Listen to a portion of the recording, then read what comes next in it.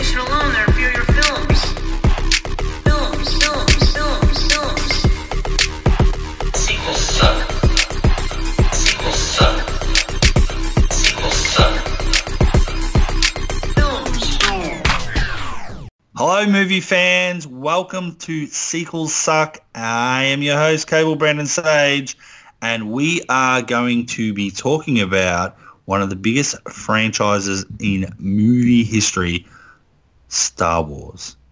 And I guess one of the inspirations for talking about Star Wars is because one of the sequels that did come out just like really gutted me to the core and just disappointed me so much that it is a sequel that I will talk about negatively instead of, I guess, Sequel Sucks being about, I guess, positivity. This is going to be a podcast about a particular movie, but me and my guest will sort of, dibble and dabble across the whole range of Star Wars sequels.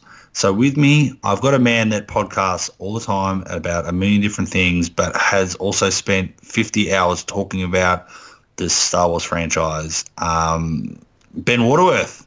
Hello. Welcome.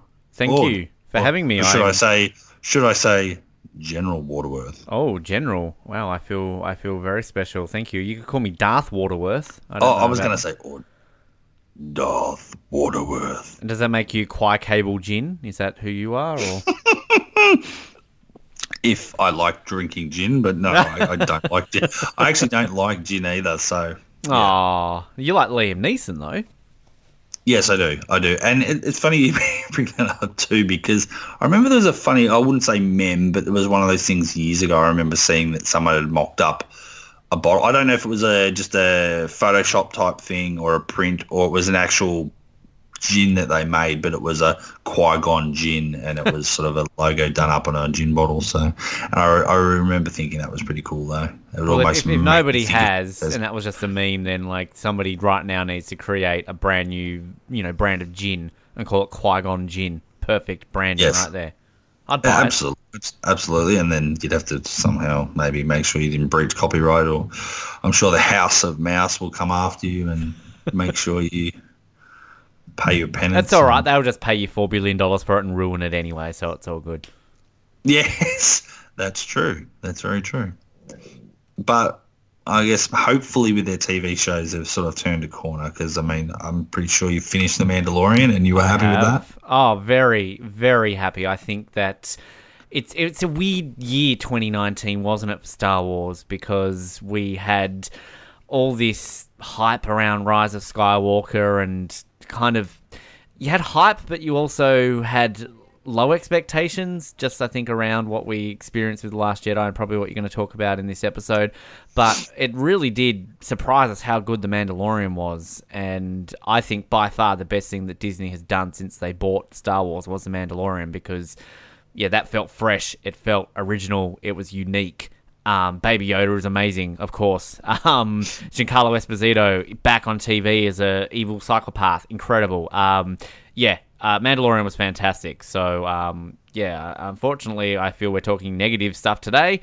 But if we were talking about The Mandalorian, I had nothing but praise for The Mandalorian.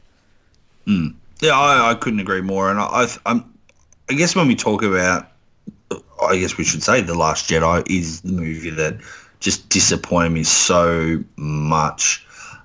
But I'm still happy if we can try and talk about some sort of positives along the way. I don't want to be a total negative podcast.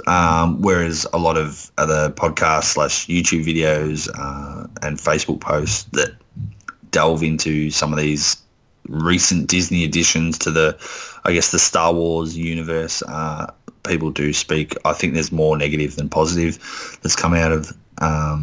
So I'm happy to go where we go, and I know you and me will probably go off on a little bit of a tangent here and there. And look, plug your podcast, because I have been listening to. I'm still getting through it because there's a lot to listen to, but there's probably times you and Colin probably a little bit off the rails. Well, I don't know how many times we mentioned about sand. So, I think out of the 50 hours, we talked a lot about sand for about 46 of them. So, you're welcome. Yes. If you like sand, it's coarse and irritating, rough, and it gets everywhere. And Japor snippets got messed.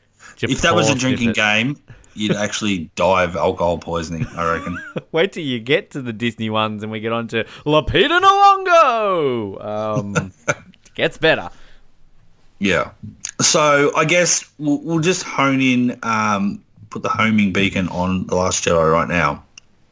And I remember listening to you and Noah. You did a podcast when you first saw it, or, you recorded yourselves in the line about to go in, and then you had instant sort of thoughts after the show, and then you did a podcast maybe a couple of days later, I think, from memory. I mean, going back to that time, like, I can't remember you being super negative, but you were sort of maybe on the fence. You didn't know how you felt about it still.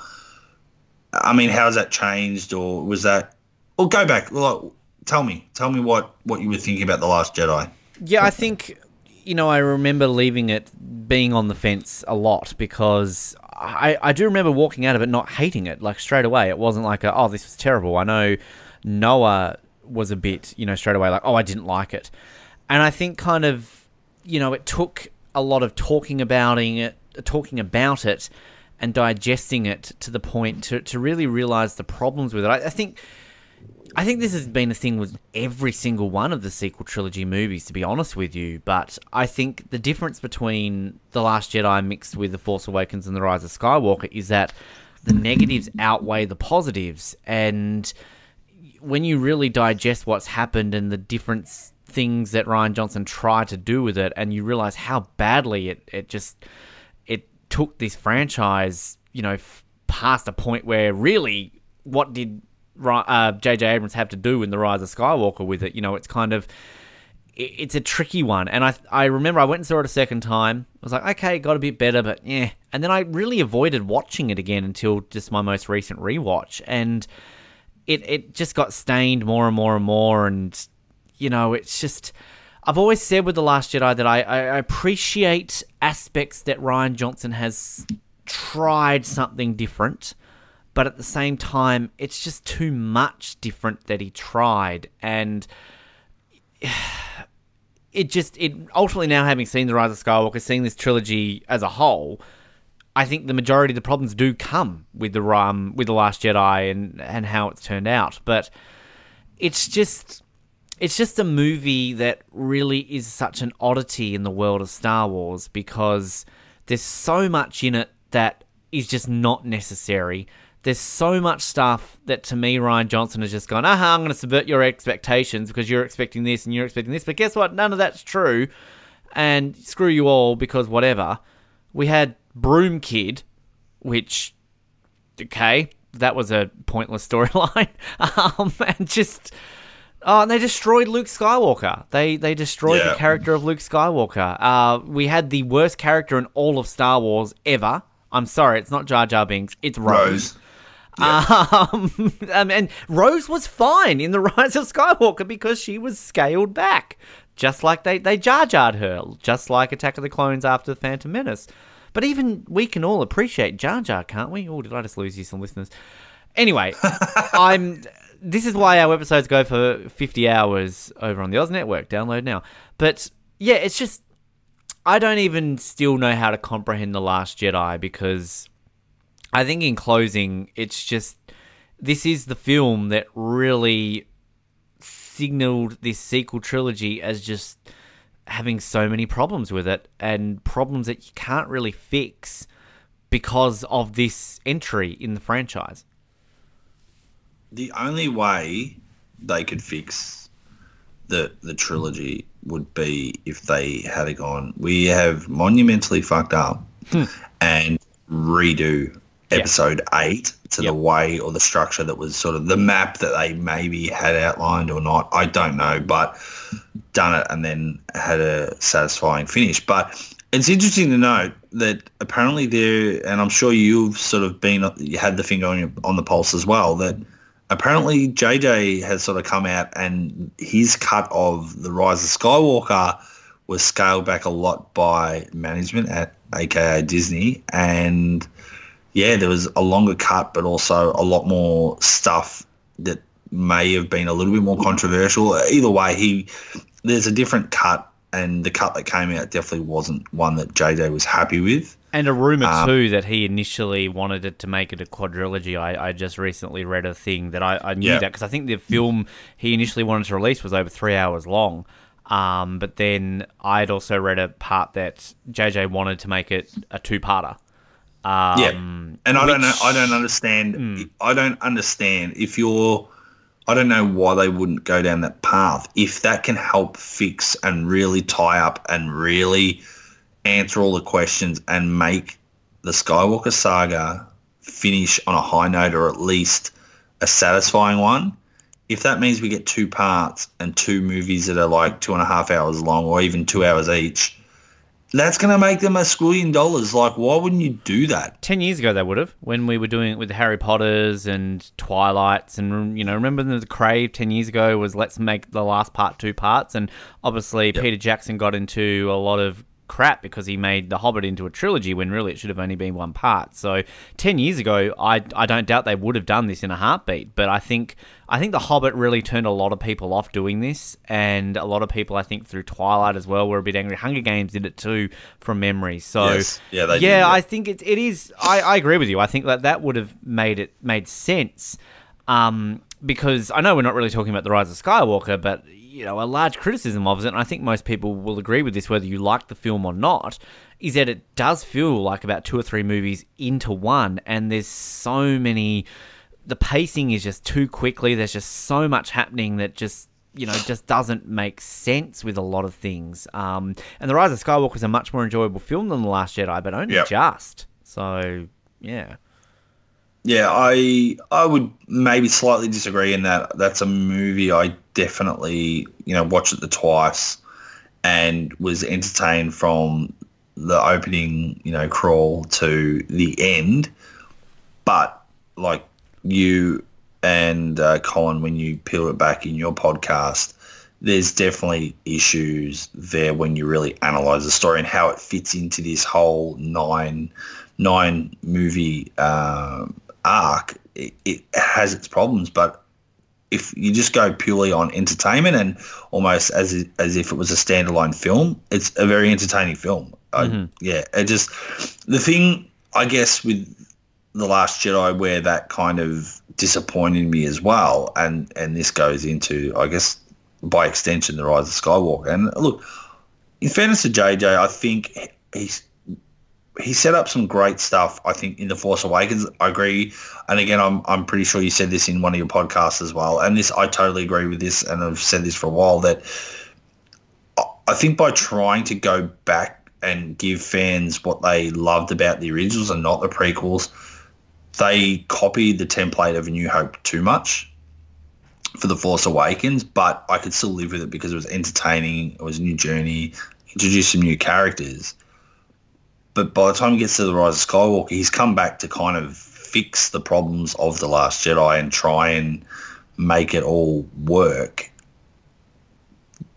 The issue I have with the sequels, and I'm sure you'll agree with me, and this is with the people that I do know that somehow like The Last Jedi and have liked this sequel trilogy, I'm happy for those people. Don't get me wrong. I'm happy. If you get to go to a Star Wars movie and you enjoy it and you love it, I'm happy for you. I can't tell you how to feel. But for me personally, I've always been obsessed with Darth Vader and by Luke, and just that whole, I guess, that thing. And then, that's probably why I don't hate the prequels that much, because you get to see Anakin and how he gets to that point.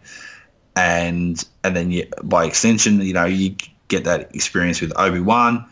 For me, this sequel trilogy just destroys a lot of that 6-movie setup, and agree. Kind of doesn't resolve it, and it kind of moves. I just don't understand how they just didn't.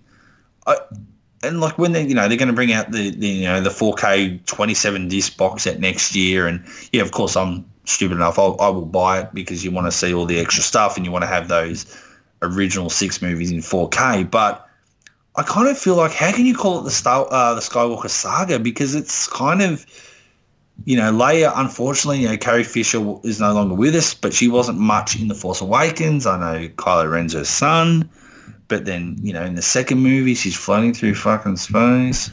and then you kill off Luke and he's just this angry old man. And I'm like, this is not the Luke I grew up with, and this is not how he should be. And I know, like you're saying, they subvert, we're going to subvert and your perceptions and not just give you what you think's going to happen. But it's like, who on this planet would actually like the Luke that they gave us? Like, I know some people obviously do, and some people still sprout why it's the greatest thing and rah, but it's a crap Luke. They went and killed that character. Mark Hamill said it, and I think a lot of people have, you know, I think if you really could literally survey every Star Wars fan, I can guarantee you, I reckon 90% of people would say, I hate what they did with Luke. And then they killed him off, which was another retarded thing. I just don't understand how he can't be central to the story, especially at the end. And then, I don't know. Do you agree? Like, I don't understand. They took the focus away from Luke and Anakin, and it's like, what is this dribble? This three episodes? I don't understand. Like, I know they're trying to say, he redeemed and he had a voice, but no, I agree with you. There should have been Hayden Christensen fucking Force Ghost or someone, something that sort of really at least connected the dots a bit better, and he had more of an influence, or he even comes up as a Force Ghost and gets behind Rey and helps her, or something just to make it feel like it fits in with the journey. It doesn't. Nothing. I don't know. This is what happens when you talk Star Wars, because as you can tell by the tone of Cable's voice, it gets higher and frustrated, and you start getting angrier and angrier. This is what this trilogy does. And let the hate flow through you. And I think it's an important thing to always bring up, because the prequels divided fans. There's no hiding behind that. And I don't think that you, myself, Colin, anyone who is now a prequel defender, I don't like saying now a prequel defender. I've never been a prequel basher. I've for sure seen the points about why they're maybe not fantastic movies compared to what people are expecting. I understand it. I don't sit there with, you know, rose-tinted glasses on. That's a colour, not the character. So biased with my opinion that, you know, this is it. Like, I can definitely see the issues. It's like, you know, the joke on our Bond, download 007, you know, that I'm a Die Another Day fan. I can see the problems with Die Another Day, but I enjoy it. It's no different to people who like The Last Jedi. I might not agree with you. I'm not going to agree with you. One of my very good friends is an avid Last Jedi defender. And I haven't had a chance to talk to him about The Rise of Skywalker yet, but he posted on Facebook, like, thank you, JJ, for creating such a brilliant film. And I commented, like, really? But like, that's the thing. Like, that's their opinion. The prequels tell a comprehensive story from start to finish. And, okay, the argument is, you knew what we were going to get with the prequels. You knew from day one, when we saw the opening crawls of The Phantom Menace, that eventually where we were going to end up with, right? They needed to end Episode 3 basically in their starting positions for A New Hope, because this was well before Rogue One or Solo were even thought of. So that's basically what it does. And it creates a complete picture from A to C, whether you like them or not, whether you're a fan of the acting, the special effects, whatever. No Star Wars fan can deny that George Lucas created a comprehensive trilogy that wrapped everything up. Beautiful. And then that ties into your point before, that then when you've got a 1 to 6 story arc, you have a complete picture. The first 6 movies are about the rise, the fall, and the rise again of Anakin Skywalker. It's the Anakin Skywalker story. That's what it is. There's no denying that. What the sequel trilogy has a huge problem with is A, telling a comprehensive arc from A to C, because there is none. And that comes down to a lot of problems around with the changing over. Let's create a director for every single movie. Let's do something different. Okay, on paper that sounds fantastic, but why aren't you going to then create from A to C a complete picture, rather than having one man come in and go, this is what we're going to do. We're going to set up all of these great things that, you know, because let's all not forget how excited we were at the end of The Force Awakens. Whether you liked the movie or not, we were at least hopeful of where we were going to go with. Then Rian Johnson comes in and goes, nah. And then, oh, okay, cool. All right, well, sure. And then JJ comes back, the savior, well, he's going to make it all better again. But then we got, like, what did we have to work with? And it's just a muddled mess, all three movies. The thing with the sequel trilogy, too, is that you have so many fantastic ideas, but, like, use them differently. Like, here's an example of that would be, say, The Rise of Skywalker. We have the revelation that Leia was training as a Jedi, and then, oh no, but I had a vision that my son's going to turn evil, so let's leave that open to the next person to come along. On paper, that's fantastic, but why are we seeing it for 60 seconds in a movie halfway through when we've only got about 45 minutes left to wrap everything up? Why aren't we seeing that in The Force Awakens? That would be great. That would be fantastic if we had that in The Force Awakens. The Emperor's alive. Okay, cool. Fair enough. We can get on board with that. It's Star Wars. Nobody ever dies in this universe. Bring that into The Force Awakens. Bring that in halfway in The Last Jedi. And then give us something to set up. I saw a great example the other day that somebody compared it to. Imagine if we found out, and here's a spoiler alert for those out there, that Darth Vader was Luke's father in Return of the Jedi. It's not going to have the same impact as it did in The Empire Strikes Back, right? So, like, there's all these ideas that are jumbled together that if you bring them in earlier or create a bigger picture, that I don't think we're going to be complaining as much. I know from my personal opinion as a Star Wars fan, the majority of my complaints about the sequel trilogy come down to the execution of ideas that just don't work. The ideas are fantastic, it's just the execution is just woeful. And I think the fact that you have a movie literally called The Rise of Skywalker, and the only basic element for this being a Skywalker connection is that in the very last scene, Rey, for whatever reason, decides that, oh, guess what, everyone? I'm a Skywalker. LOL. Cool. That's got nothing to do with it, and it just takes away from your first 6-episode arc about creating this legendary Skywalker name. So, yeah. Yeah, my voice is getting higher too here, Cable. It's happening.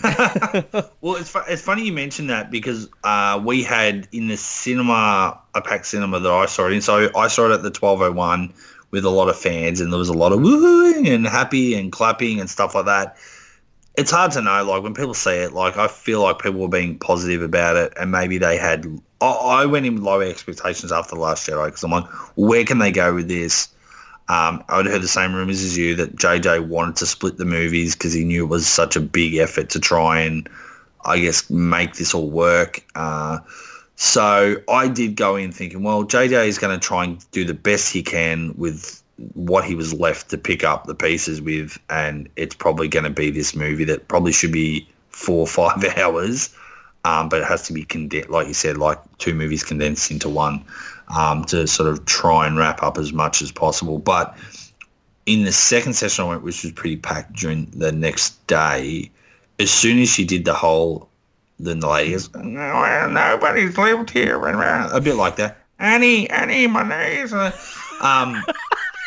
thought, was that the... Storm's coming, Annie. Like, yeah, I was like, is that the same... I was thinking, is that the same lady? Is she back again? Didn't even think about that. That's brilliant. And then, because at first I'm like, oh, what's this going to be? Cool. Oh, this is like going to be a throwback.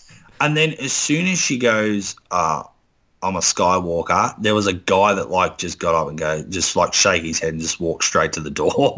Like the movie was over. But you know what I'm saying? It's like, he's like, oh, you're fucking killing me. You're killing me with these movies. Like, and look, you know what's sad too?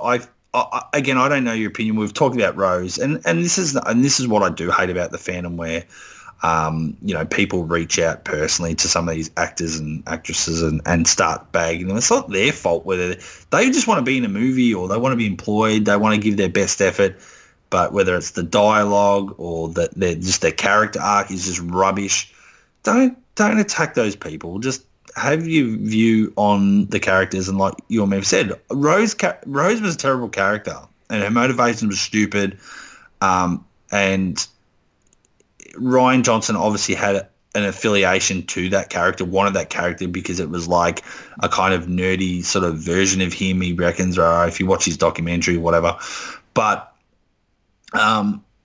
she was a terrible character, but I feel like I liked the character that was set up in The Force Awakens of Finn. I liked the Kylo Ren stuff. I liked the Rey stuff.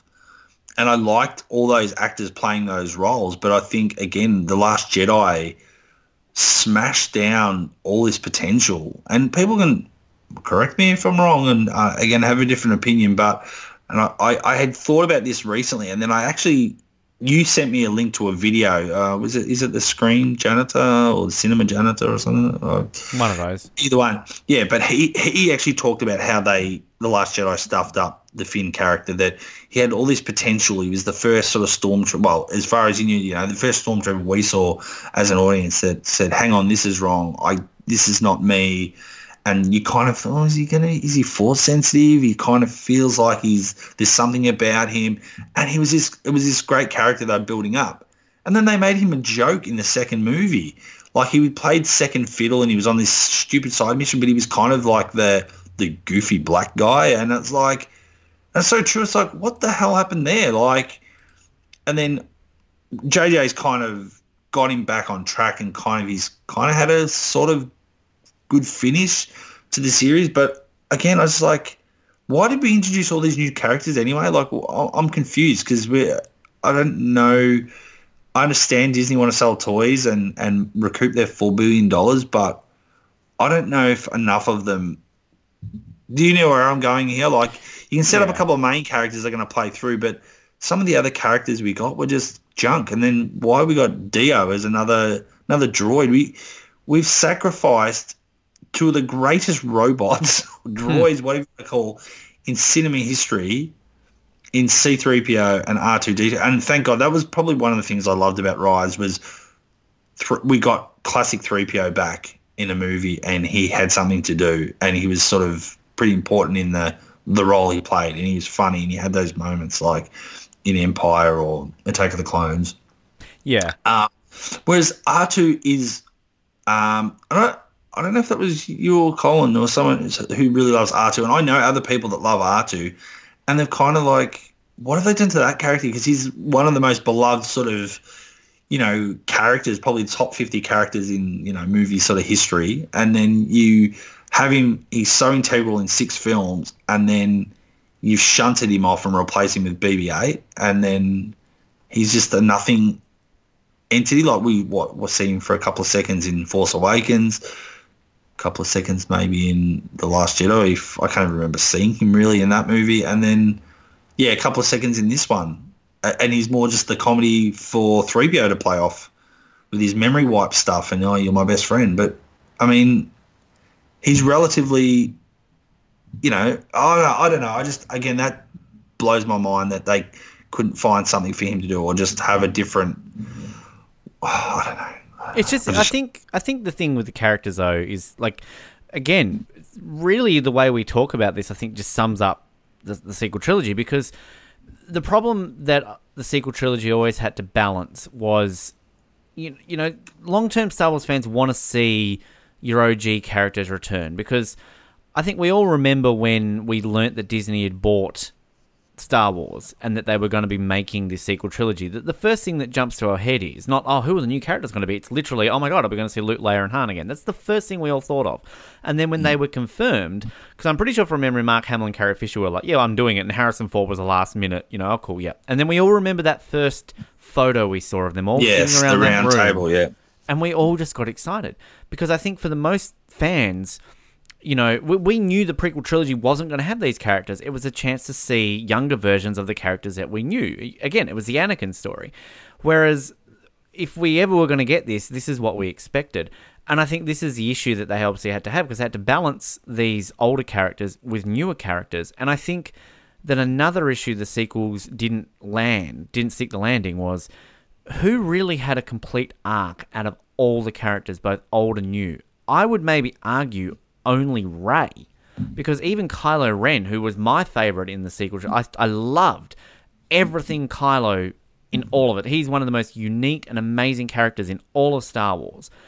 I just think in the last half of The Rise of Skywalker, they took so much away from his character, which is disappointing to me. I think the Rey and Kylo Ren stuff was all the stuff that every Star Wars fan would agree was the most interesting stuff in the sequel trilogy, and they didn't quite stick the landing with it. But would you say that is Rey the only maybe complete character? And even then, there's flaws in the Rey argument as a complete character. But I mean, because Finn, as you said, really just, what did they do with him? Such a unique concept. Let's get a stormtrooper and turn him good. But okay, that kind of went nowhere.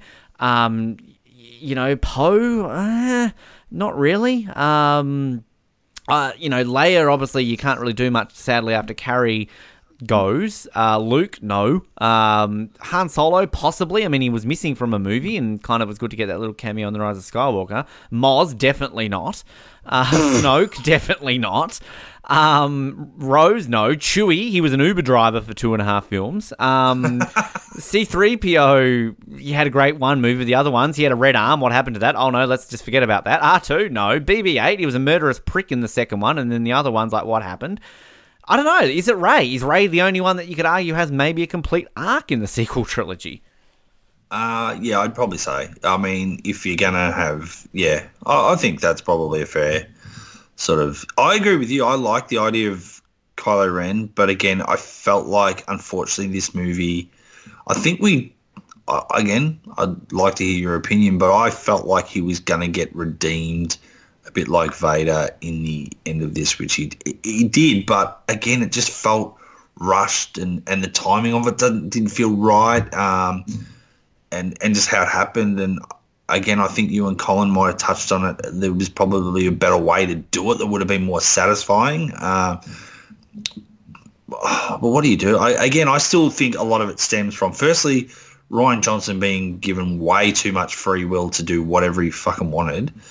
And that's fine if you're directing a standalone movie, not part of a major franchise where there's so much writing on it and there's so much, like you said, there's 6 films, or there would have been at the time 7 films preceding it, and he's got the middle act of a 3-act structure or 3-movie structure that he's got to tie up. And then you could argue then it goes into JJ maybe as an executive producer as well, him not having a firm outline like that. Like, I don't like, there was someone that argued against this Marvel sort of analogy, but, Disney owned Marvel, but at least Kevin Feige he's the overseer of, to make sure certain things happen a certain way at least, or there's an A to B through line with characters have to, a character can live or die in this movie, or this character has to get through and have this issue because they have to be in the next Avengers movie, or it has to tie into this movie. But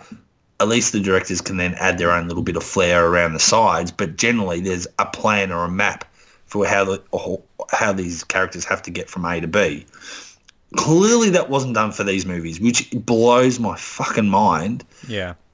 It just, like, I can understand Rian putting his own flair on things and doing a Canto Bite thing and going, we'll do this casino plan, and having a bit of your own visual style and coming up with certain, I guess set designs and locations, and maybe if Disney go, you can do this, this, and this. But there had to have been, how could they have not sat down and going, okay, this is where Luke has to get to, this is where Carrie Fisher's going to go, these are the major plot points, we want these characters, and then every little side alien or whatever, you can add your own little touches and your own little callbacks to the original movies or the prequels, whatever. You got a bit of free reign there, but this still has to be a structure that's adhered to. How they couldn't have done that after they spent $4 billion, how Kathleen Kennedy couldn't let that slip through her fingers and not that stuff not be in check, blows my mind. And I think you make a very good point when you bring up Marvel, because I kind of feel that we got these movies in the wrong period of history when it comes to filmmaking, because what the MCU has done for a lot of movie making has destroyed this idea of having a solo adventure and just creating a blockbuster that doesn't have to be tied into everything else. I know a lot of what Colin and I talked back on when we did all the Spider-Man movies, for example, in the lead up to the first MCU Spider-Man movie, was that, what made those early 2000s superhero movies fantastic, you went into every single one of them clearly knowing you were going to get a sequel, but you didn't have to have everything connected. You can watch Spider-Man 2 as its own entity without ever having seen Spider-Man 1 or ever going to go see Spider-Man 3. Like, you can have it its own little beast. And, like, the MCU has destroyed that, because now every man and his dog wants to create an expanded universe and do this and everything. And I think the Star Wars idea, again, on paper is fantastic, but I think that it just destroys what we have, because we had all 3 of these movies in 4 years. Yeah, That's, and way too soon. And even in those gap years, we had Rogue One and Solo. So we have had a Star Wars movie every year for 5 years. Now, if you go back 10 years ago and say that to, younger Colin, younger Cable, younger Ben, younger Noah, younger Star Wars fan, we're going to be like, fuck yeah, Star Wars movie every year. I'm down. But Star Wars is not a franchise where you need that. Star Wars is like James Bond. Star Wars is an event in itself. You could literally run a trailer with a white screen that says, Star Wars, coming in November. And everyone's like, oh my God, it's... Like, you don't need a trailer for Star Wars. You will sell $500 million worth of tickets based on the name alone. And that's where I think Disney have overcompensated themselves, thinking, well, it works for Marvel, it's going to work for Star Wars. Solo was a classic example of having too much in the space of too little time, particularly off the back of a movie like The Last Jedi.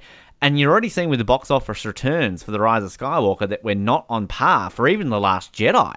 So I think that people have a bit of Star Wars fatigue because it's no longer an event like it used to be. And I think they've just overcompensated themselves thinking that this will be too much like the MCU when Star Wars doesn't work like the MCU.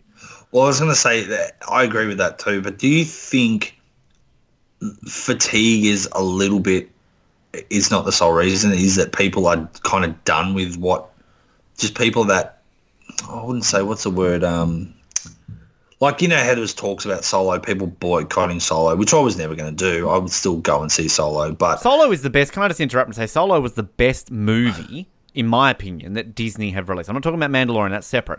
If you take the Disney movies, the 5 that they've done, I rank Solo as the best. Not in a popular opinion, but Solo, I think, is unfair. That's another episode I'll gladly join on with you for Solo. Yes. But anyway. I'm definitely a Solo defender as well. I absolutely agree. It's a movie they didn't need to make. I think it's a story. Yeah. I think, but now that they made it, and it's another one I can put on and just really enjoy. Agree. And is it the best Star Wars film of all time? No. But is it the worst? No. It's just a good, entertaining movie. And because it is a little bit different and it's Solo and it's a bit of a heist movie and a bit, a couple of, twists. It feels different. It feels unique. And that's, just to jump in quickly, that's what The Mandalorian, I think, as I was saying before, it feels unique enough. And I think a key aspect too, and I'm sure if you want to bring up George Lucas at some point too, is that the touch of George Lucas. Again, the prequels, no matter what you think of the prequels, they feel like Star Wars movies and they feel unique on their own. Everybody think about the first time you ever saw the original trilogy movies. We can all picture them from start to finish, and we know the unique little aspects. If you turn around and say any character, Max Rebo, Return of the Jedi, Boba Fett first appears in Empire. We know that off by heart because they're all unique, but they're all connected. Similar to what I was trying to say about the original Spider-Man movies and things like that. You can watch them all in their own, whereas even the prequels, you can do that too. I don't think you can do that with this. You couldn't just put on The Last Jedi and go, oh yeah, this is its own beast, if you know what I mean. There's an issue there.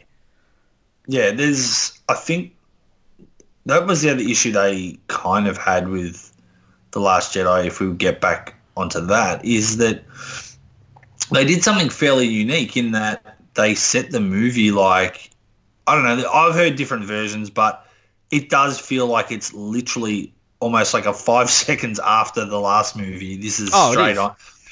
And I know people have tried to change it, but then there's stuff even with that like you were talking about 3PO with the red arm, all of a sudden he's got a silver arm and he looks cleaned up, and I'm like, they're in the middle of a battle and they're trying to escape and evacuate their base. Who's stopping to fix 3PO's arm? Little things like that. It's that's just stupid. And then someone released, it was in one of the Star Wars groups I was on Facebook, where people said, did people notice how in The Last Jedi the troopers' helmets are actually a little bit different? They look a little bit better. And I agree. They actually look a little bit meaner and a bit more sleek, that Rian Johnson actually redesigned them. If you quickly looked at it, you wouldn't even really notice, I don't think. But when you put it side to side to the helmets from Force Awakens. But again, then I made the comment in the group. It's but it's not even logical that would even... Why would there be an evolution in the helmets? It's not like there's years between the movies or even months. Yeah. This is within seconds.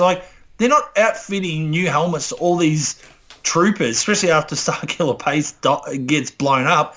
Like, who has time to be refitting all their helmets and I'm like, it's so stupid. And again, it comes back to I think the problem with Rian Johnson too. Like, he didn't set out to make a crap Star Wars movie. Don't get me wrong. And some of his other previous work, trust me, I love Looper, and some of his other stuff's fantastic. And I was super excited when he got the gig to do this movie.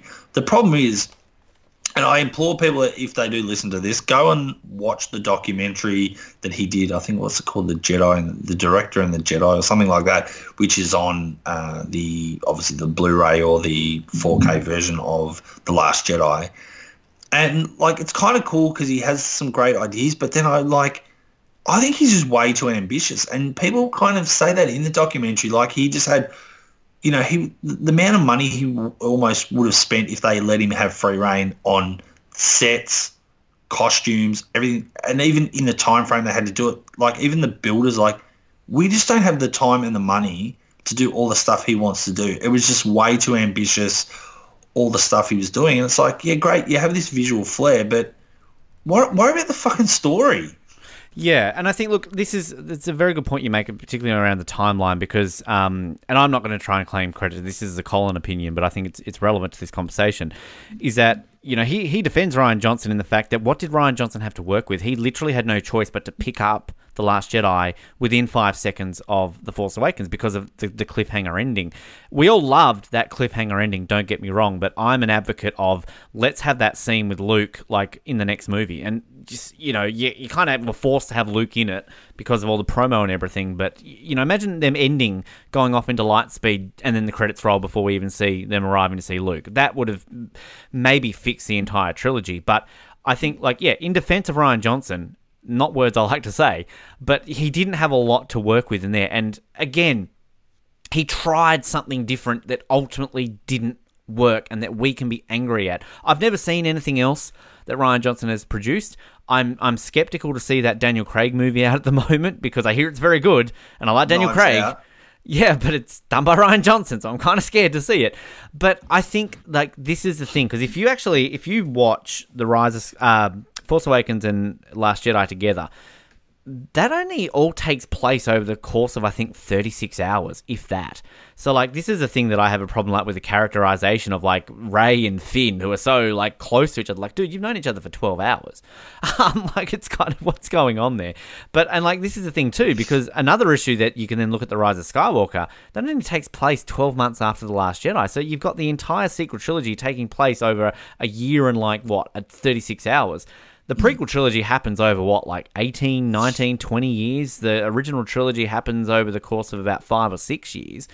And this is the thing that you have. Time creates a whole endless string of possibilities. If you want to be this way of, I'm going to create a TV series, I'm going to write a book, I'm going to do this, great, tie things in. But don't rely on your tie-ins. This is another thing that they seem to be so focused on, let's rely on our tie-ins to fill in the gaps. That shouldn't be how things work.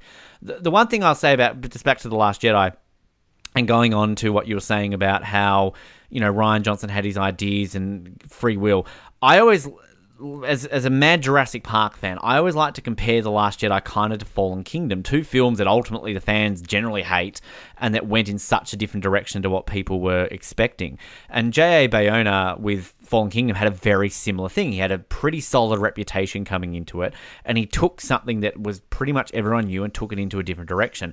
I, for one, am a Fallen Kingdom defender, whereas I'm not a Last Jedi defender. I think that Fallen Kingdom, he took so many ideas and made it unique and opened up this world in the Jurassic Park franchise that all of a sudden now the third Jurassic World movie is maybe the most excited I've ever been for a Jurassic Park movie ever, because I was 5 in the lead up to the first one. I can't remember how excited I was. I was a kid. I liked dinosaurs. I was always going to be excited.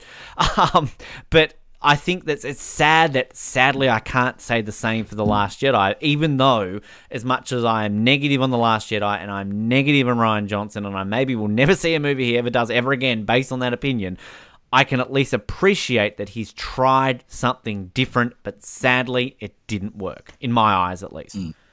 I think, I will defend him to that point too, that I think what he did, he had the balls to make some controversial calls, but the problem being he just went all out trying to do too much. I think instead of maybe making one or two controversial decisions or something that might, like you said, the audience won't expect but will be kind of cool or would make all sense, all be wrapped up neatly in a nice little package by the end of the trilogy. I feel like it's like 7, 8, 9 things he did that just totally went against the grain, and I think it was too much. And this is going back to 5-10 minutes ago when you talked about the fatigue and just the setup of how many movies we saw in such a short time span. That's my other real big problem with these Star Wars movies is they need time. You need to be able to have the time to film or write the movie, design the movie, film the movie, edit the movie, do the music. It all takes time to perfect it, and that's why George purposely, when he did do the prequels too, because they were doing so much with new, they were shooting digitally, they were doing a lot of new stuff. They had to do Yoda as a CGI character, all that sort of stuff. They had to give themselves 3 years, just like the old movies. He's like, well, let's stick to that. And even then, like, you were talking about Attack of the Clones. Oh, sorry. Well, I was listening to your Attack of the Clones podcast, and, they nailed so many effect shots that look amazing, and you would believe, like, some of those clone troopers were literally actually there in proper armor when they were completely in the computer in someone's imagination. And Yoda, I defend the look of Yoda. I still think he's fine. It's a CGI character, but it's not the puppet. But I've never had issues. I know people hate the CGI Yoda. But then they go and stuff up a piece of fruit floating through the air and being bitten into. Like little things like that. That sort of shits me. It's like, oh, I understand you're putting all this time into all these other characters, and that's probably an effect. You think, oh, that's an easy one. We'll fix that later, or we'll worry about later. But you have to. These movies need 3 years prep time, or at least a 3-year window to get them done to the best that they can. And even then they're rushing. Like I know Colin brought up a couple of times there was a lot of reshoots, even with the prequels, and he was, even weeks out before the movies releasing, he was fixing up a couple of shots here or there. This is the problem Disney, I believe, as another stuff up. They put the pressure too much on themselves to bring these trilogy movies out. Don't worry about Solo and Rogue One on the side. These movies every 2 years, they box themselves into a corner where it meant they had to commit to certain things that they maybe say they were up in the air. Oh, do we do this for Luke? Do we not? Or Carrie Fisher, is she going to do this? They had to they obviously didn't have any wiggle room. They had to lock things in and make decisions on things when they may have not been fully committed to, but they had to. They had to get it done. So that's what I sort of think, in fairness to Rian Johnson too, is that the timelines that they did things was just ridiculous for the scale of these movies and, how much money they put into them. I just can't believe they even thought they could really achieve fantastic results on the way. And I know they try and we do it with Marvel movies, but again, I feel like that's a different, like you said, it's a different beast. Maybe it's a bit more of a fine-tuned, machine on that side of things. But with Star Wars, when you got globally a lot of fans hanging for these movies, and like you said, they're event films, you need to give them the proper care, and I don't think they did that. Yeah, no, I agree with you completely, and I think that's a very good point you make about committing yourself to a release date, because we even saw that, was it last year, when they had, basically saying like, hey, we're going to be having a Disney, this date in 2021, this date in 2024, that they're locked in for a Star Wars movie. And it's kind of, now as Star Wars fans, we now know, oh, I'm expecting a Star Wars. And that's how movies work now. It's again, something that the MCU has changed, really, because, think 20 years ago, we'd be like, oh, cool, so we know there's going to be a Spider-Man movie coming out in 2002, you know what I mean? They didn't lock it in, the release date. I'm sure they did, but it wasn't as widely announced as it is today. I mean, we basically know for the next 5 years what day there's going to be a Marvel movie, what day there's going to be a Star Wars, an Avatar movie, a DCU, all these sort of things like that. And because that's just how it works now. That's how the machine works of Hollywood. But, yeah, like, as you just added, and I said before about Marvel, it works differently. And I think it's also very important you mentioned about that expectation, because Star Wars fans are different to MCU fans. You know, Star Wars, I don't think there's a question. Star Wars are the most passionate pop culture fans alive. I would struggle to say anything is bigger in pop culture than Star Wars, based on the fandom and everything around it and the impact it has had on pop culture. And I think that, you know, Disney run things a certain way. They have their ideas of how things work in certain franchise and everything. It's all well and good that you want to own everything. Fine, that's your prerogative. But you can't treat Star Wars fans the same as Marvel fans, because it doesn't work. And I think that that's something they need to sit down and have a good long meeting about and work this out. Because, for example, they seem to, you know, ignore George Lucas, for example, in terms of ideas and input, because to me it comes across as, oh, well, the fans didn't like the prequels, so let's distance ourselves. What was the problem with the prequels? Oh, George Lucas. So go away, George. We're going to take over from here. Forgetting that George Lucas is the guy who created this damn thing. If there's anybody you're going to have, you know, to come in and have an input. That's kind of why I defend the prequels to a point, in that I think that I understand a lot of criticisms about the prequels and what a lot of people that I know that just swear by the original trilogy. At the end of the day, it's George Lucas. Like you said, it's his baby. He's created it. It's his universe. Whether the movies are good or not, you can't deny that it was his vision, and that's something you sort of go, well, you know, it's just like if you or me decide to make a movie and we take it a certain path, and maybe the first couple of movies are really popular, and then the third and fourth or the fifth and sixth aren't as whatever, but at least it was our story or our outline, and maybe we went off and went a bit crazy, and you know, we became coke fiends and Hollywood snobs, and we went off the tracks a bit. But at the end of the day, no one can deny it. They're your films, and it's your vision, and it's your universe or whatever. But with Disney, we can be a little bit more critical, because they've bought the works and then they've decided to add to that. And then it's no different. It's almost like Picasso. Yeah. It's like having all the Picasso paintings and then buying a lot and going, well, I'm going to add a few more paintings on it. I've got a couple more rooms that need paintings. I'm going to try my version of a Picasso. Like, it's like... Everyone has a vision that's different. Like and like it's not like Disney is the first company to ever take a popular, you know, pop culture franchise and own it differently. Like, here's a weird sort of side note, but like, as a Formula One fan, an American company called Liberty Media took over the rights and control the sport now in the last, you know, 3 or 4 years.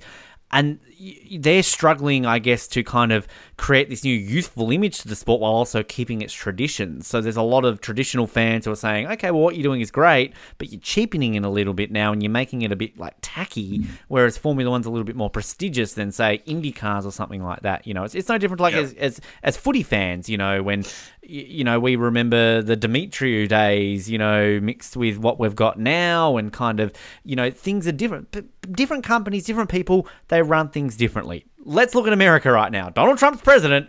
10 years ago, Barack Obama was running it differently. It happens. That's life.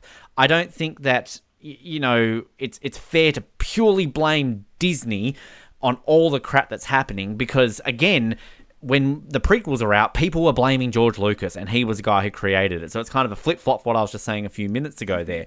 But I think that the thing, too, that is very interesting from my perspective, the way that Disney's handled a lot of what they've done with Star Wars, is pandering to fans. And that's a good thing, but it's also a bad thing, because I think that if we look at The Rise of Skywalker, another thing that a lot of people will say is that there's a lot of fan service, which, okay, great, fan service works. But at the same time, it's almost like they were too afraid to do something vastly different, which sounds contradictory when here we are saying Rian Johnson did stuff too different. But that's going back to my point of saying that I appreciate Rian Johnson did things differently, but in my opinion, your opinion, and a lot of other people's opinions, it didn't work. It could have easily gone the other way, and we could be here praising Rian Johnson as the savior of Star Wars. So I think that, you know, Disney towing that line, because Force Awakens is basically a New Hope remade. And a lot of people at the time were going, this is fantastic, the Star Wars film we've all been waiting for. But again, 4 years later, 5 years later, it's not really that great. It's kind of, okay, well, you've just remade a movie, basically, and you've been too afraid to try something new. And again, back to the prequels' defense, there's something new. There's something different. We're seeing, like, Jar Jar Binks is a new, different, unique character, whether you like him or not. The battle droids, there's something unique, new, and different, whether you like them or not. Anakin not liking sand is something unique, new, and different, whether you like it or not. Okay? Like, this is the thing. And it's just but Disney, again, was so bipolar in this trilogy about, I'm going to try something new. Oh, wait, no, it went too far. Oh, we better pander them. Oh, Chewie's getting a medal. It's like, oh, I'm doing it again, aren't I? But I feel I don't know. We absolutely could go on for hours. I feel like this episode we needed to talk. I needed to, I guess, vent because I know I don't even write a blog, but I was so. I guess like I'm not like, and I hate being potentially put in the toxic fanboy group because as soon as I started to more and more I stewed on The Last Jedi and the more I sort of hated what they did with certain characters and some plot points that just to me didn't make a lot of logical sense. Now I know again, Colin, you've clearly spent a lot of hours covering all the Star Wars movies and there's been a lot of talk, especially in the prequels. There's a lot of sometimes convenient events that happen that make something be able to be done or whatever. And I guess that does occur in all the Star Wars movies. That sometimes they just luckily know somebody can help them in this and this. But The Last Jedi too, like, again, what blows my mind is how can fans or the people that do like it, how can they not see the really bad creative, I guess, plot device decisions and stuff that came out of the movie, which are so dumb and there's so many of them. It's not just maybe there's one like tiny little plot hole. There's so many that are so stupid and don't make sense and are so illogical on one level and then illogical and or ridiculous in the Star Wars universe that's been created already. Like, don't get me wrong, Holdo going through that Dreadnought or the Star Destroyer, whatever it was, that cinematically looked fucking amazing. Don't get me wrong, loved it. But it undid everything that was set up beforehand and like, hang on, no, they can't even do that. Like, that shouldn't be a thing. But Rian Johnson decided to do it. And it's like, well, then why can't they do that all the time? And there's so many of those in The Last Jedi too that just defy explanation that makes me think it's even more of a shit movie because look, I didn't mind I don't know what your thoughts, I can't remember what you thought about Rey and Kylo kind of having the mind meld. I didn't mind that. I actually thought that was a good new sort of thing with the Force and maybe it just showed how strong they were with the Force and they don't understand how it works but they're able to sort of connect across the galaxy. That didn't bother me. And there's other little things that Rian Johnson did, don't get me wrong, that I didn't mind. But Leia, we don't have any background knowledge of Leia really training as a Jedi yet. She's in the deepness of space. She should be dead, and then all of a sudden she comes to life. And then, not just that, she floats through air in a direction to an escape hatch. I'm like, that's where it really starts to lose me. I'm like, have they seriously done that? Please tell me this is a dream sequence, and that did not happen because this is the thing. This is, you're talking about these ideas, which again on paper you can fix them. You can easily fix them. A line here or this, that, and everything else. And look, there's a side tangent when you talk about things to do with the Force. I mean, Rise of Skywalker, let's just introduce 500 new Force abilities that never existed, and the Force just basically, you turn everyone into Superman all of a sudden. I mean, people complain about midi-chlorians in the prequel trilogy. I've never had a problem with midi-chlorians. I have a problem with all of a sudden that the Force just makes you superhuman and that, oh my god, look at that, we can be Harry Potter Voldemort now all of a sudden and shoot lightning into spaceships and transfer things and we can heal snakes. Okay. Yeah. Yeah, and that's... what I will give JJ a little bit, I'll give him a little bit because I feel like some of that was created by Ryan Johnson in the last movie.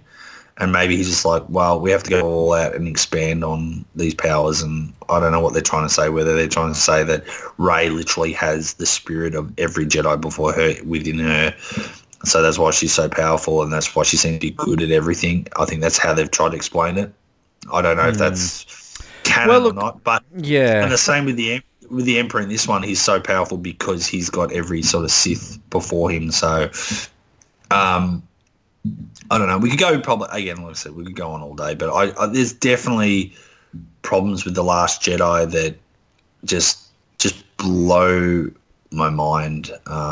With even like Rose and the whole Finn kind of relationship and all that sort of stuff. Like Finn, I didn't like what they did with him in The Last Jedi, but you know, each to their own. It's just subjective. It's cinema. Everyone's going to have a different opinion, but when he decided to do the suicide run against that giant cannon laser thing that he's going at, I thought, well, this is probably almost a great fitting for him that he's rising up against the people that took him away from his family to become a stormtrooper. He's taking his life, well, risking his life, potentially going to lose his life to save his friends and for the greater good. I'm like, yeah, I get that. That's a good fitting little arc. It's weird. I thought he was going to go into the third movie. But I thought he was gone. He was going to, you know, do the right thing. Yet somehow, by miraculous feats of, I don't know, Rose can actually take him out, save him, and risk everybody else. But also, even in that moment, risk both their lives, and then somehow they both still walk a couple of k's back to the base without getting mown down by stormtroopers is the most ridiculous jump and expectation that, like, just the most far-fetched thing I've ever seen in Star Wars. Because firstly, those speeders they were in, they only go a certain, you know, pace or whatever. Everyone peeled off and left. There's no physical way, unless you've had light speed, for Rose to even get in a position to knock his ship out of the way and save him. It's not. I've watched it a couple of times in that scene to look. It's not physically possible from what they've shown us. And then she takes the risk. She could kill herself and Finn anyway and risk all their friends over love. It's really important, you know? Like just stuff like that just drives me insane about, and that's why I think this movie as a sequel, again, they might introduce all this really cool stuff and this subtext and whatever, which again, I think's crap anyway, but there's so many issues like that in the movie. And don't start me on they go to Canto Bight to find the one and only guy that can hack into a system and they randomly get put into a cell with another guy who can do the same fucking thing? Seriously? And it's... Come on, people! And the thing is, you think about, you know, Benicio del Toro, you know, you expect him to come back a movie later. Nah. What was the point of Broom Kid? Nothing. I don't know if you listened to our Rise of Skywalker episodes. I think you said you listened to some of them, but one thing I think that we came up with the idea is that the ending of The Last Jedi was almost a better ending of this trilogy than the ending of Rise of Skywalker. I don't know how you would think about that. It makes more sense. It does. And that's what confuses me about this movie because it feels like that's like the logical jumping off point for future spin-off movies, stories like you said, having Broom Kid older, he's got the ring and he uses the Force to pick up the broom. That actually did feel like an ending to Episode 9. Mm-hmm. Like once it's all tied up, because the kids have got the little toys and they're talking about, oh, Luke Skywalker, you know, like that to me does feel like, and yeah, you're right. It's a weird ending for the middle story of a trilogy. It doesn't sort of, they're kind of setting up. It's missing now, isn't it? Like, and particularly like at the end where it's all like, we put the call out, but no one came, no one wanted our call, and then let's ignore the fact in a year's time in the next movie, pretty much a million ships show up from nowhere. Where the hell were they at the end of The Last Jedi? Yeah, but even Luke dying, I don't have a huge issue with that and what he did, but only if that was the last scene of Episode 9. Yeah. Exactly. You're exactly right. Because I remember seeing The Last Jedi, not 100% believing that he was dead, if you know what I mean. Like, Yeah. Another weird connection here. It's kind of, I don't know if you were much into the Matrix movies, but I remember at the end of Matrix Revolutions when it's implied that Neo's dead, but it's not really that clear. You're kind of like, so is he dead or is he not dead? Like, it's not a final enough. Like, they leave it so ambiguous that you're kind of like, so he's So they can do a dead? sequel like next year. Yeah. Well, I mean, like, I remember leaving the Matrix Revolution and the Wachowskis were all like, this is it. We're never doing any more again. I remember leaving that in 2003 going, they're totally doing a fourth movie. Like, maybe 20 years later, but come on. They were always going to do a fourth movie of the Matrix. But anyway. But yeah, no, like, I think that would have been a great ending with Luke. Because, again, the sacrifice, we should have had this massive battle between Luke and everything going on, and like, this is another thing with the sequel trilogy that there's big issue. And again, this is, I think, The Last Jedi's fault, because you're setting up Snoke as being the big bad for this sequel trilogy. We didn't have a big bad, and this is the thing, like, turn Kylo into the big bad in the final one before redeeming him. Don't just shoehorn the Emperor in because, oh shit, Rian Johnson killed off the only villain we had. Like, it's kind of just yeah. There's so much that doesn't.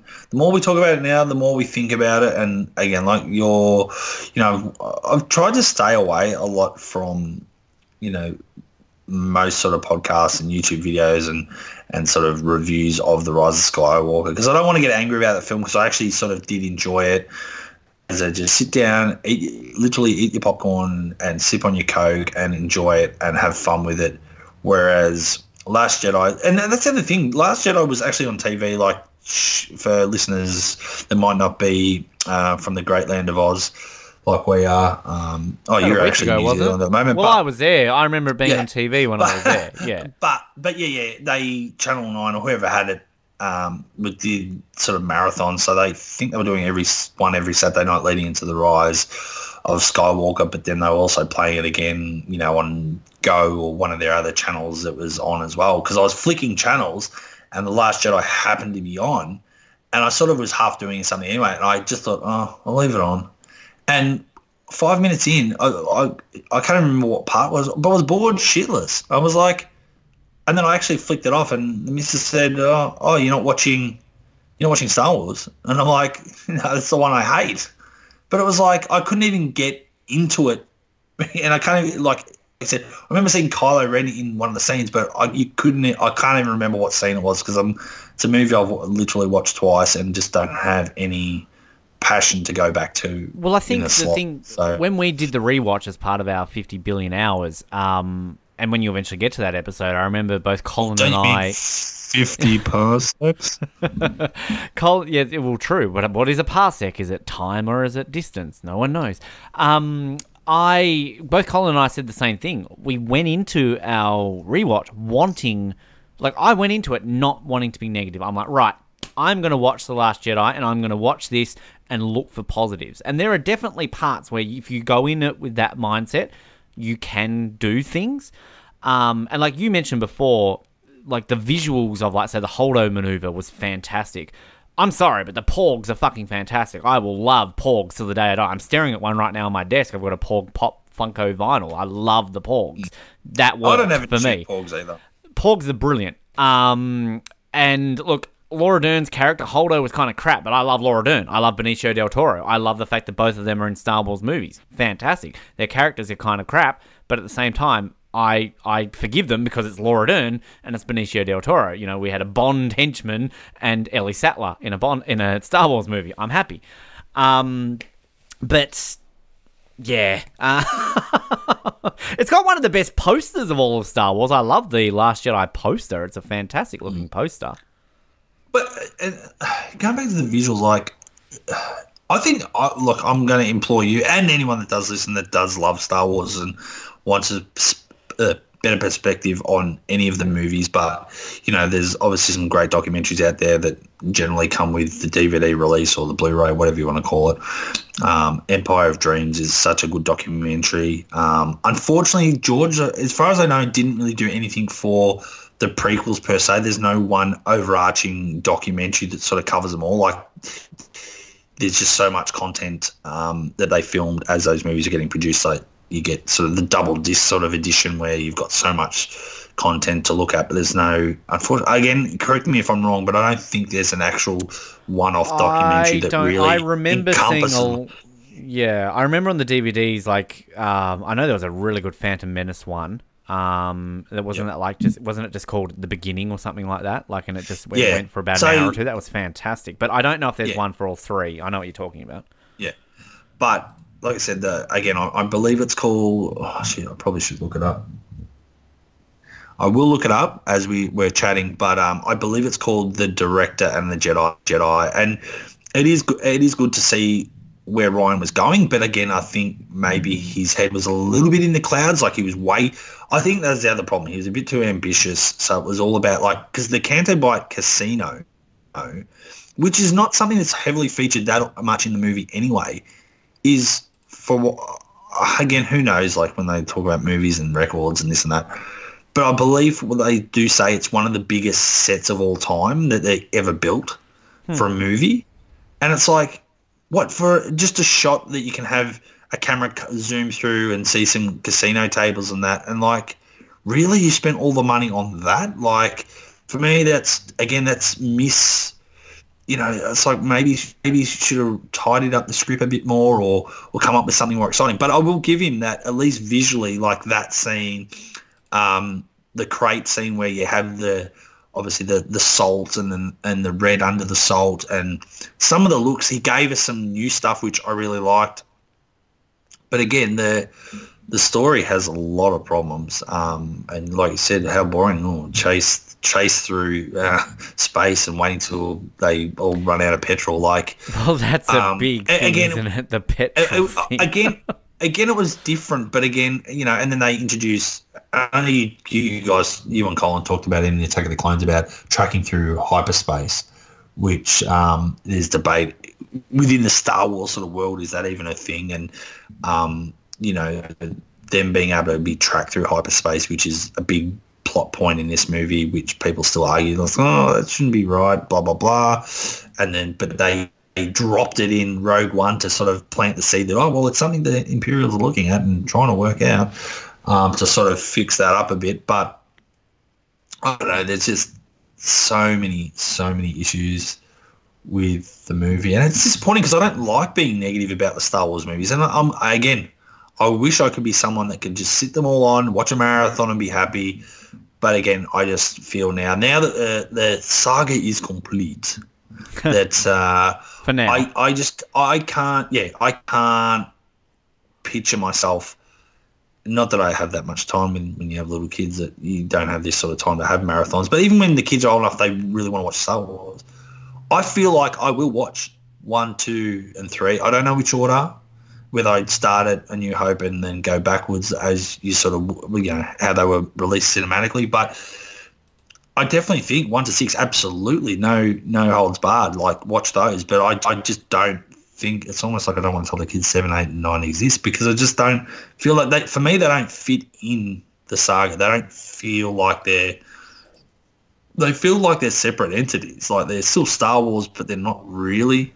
I think that's a good point. And I think, I know I've had conversations with some people about how people have said, like, I just, to me, Star Wars ends at Return of the Jedi. There's nothing else after Return of the Jedi. And I think that's, I guess, kind of the beauty of this. You can kind of just form your own viewpoint of that. And, again, I kind of keep referring this to other films that, sort of involved in and kind of love. But, I mean, look, the only other franchise that really holds the candle for my love for close to Star Wars is James Bond. And it's kind of how I look at the Daniel Craig films versus the rest of them. It's like, they're fine films and, I enjoy them. But to me, James Bond is everything pre-Daniel Craig. Like, Daniel Craig's kind of taken it in a different direction, and that was the point of rebooting it with Casino Royale. But to me, James Bond is a bit campy. It's a bit silly. You've got a bald-headed guy blowing up the world with a laser. James Bond doesn't have to be super interconnected, if you know what I mean. Like, you view things in your own lenses and how you want to do it.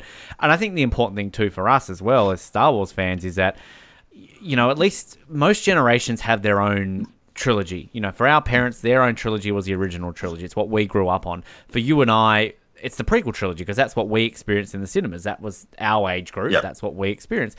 And for people nowadays who are our age and our parents' age when those ones came out, they're going to have the sequel trilogy, and I respect that. I'm sure in 20 years' time when we're going to be, analysing the 20th anniversary of these films and that sort of stuff, you're going to have 13-year-olds today who are going to be, in their 30s like we are now, who are going to be defending these movies and saying, well, these were our movies, as we look at episodes 10, 11, and 12, in like 2040 and all that sort of stuff. So, and I appreciate that. That's one good thing about Star Wars, is that kind of for the last 40-odd years, each generation has their own trilogy, and we're all going to feel certain connections to them in different ways. We've got big connections to the prequels. We love the originals. And the sequels, well, they're fine, I guess. But whether or not we want to accept them as being part of this whole franchise, well, that's for us to decide. So here's an interesting question. Your fiance Mallory, you've sort of coached her through watching these movies. I did, So she's seen it through fresh eyes. I'm sure she knows some pop culture stuff about Star Wars, but pretty much she goes in blind. She's watched all the movies now. I mean, does she pick up on the fact that the sequel trilogy doesn't really fit, or was she still happy with them? I mean, because, as a new person coming in, I'd love to know maybe what she thought, or even in her eyes, did it feel like they sync well altogether or not? I don't know if I'd know that conversation about like whether they fit in well, but I mean, she definitely had more issues with the sequel trilogy because, as soon as we watched The Force Awakens, she was like, oh, I want to watch the next one. I'm like, you probably don't. And then she didn't really like The Last Jedi. And then when we left The Rise of Skywalker, she was very much similar to me. She's like, well, I don't really know how I feel. Like, I feel like I need to see it again. Like, there was this, that, and everything else. Whereas when we watched all the other ones, she was able to form a more cohesive opinion straight away. Like, she loved The Phantom Menace. Just straight away, she was like, wow, I love that. Like, God, I actually really like Jar Jar. Like, just things like that you don't hear people saying. She fell asleep in The Empire Strikes Back. So she thought The Empire Strikes Back was boring. But like, again, she was still able to form solid opinions more so on each of the movies, whereas I can't say the same for the sequel trilogy. So, I would be intrigued. I can ask her what she thinks of them fitting in with the other ones, but I'm just happy that she kind of likes Star Wars now. So yeah, James Bond's next.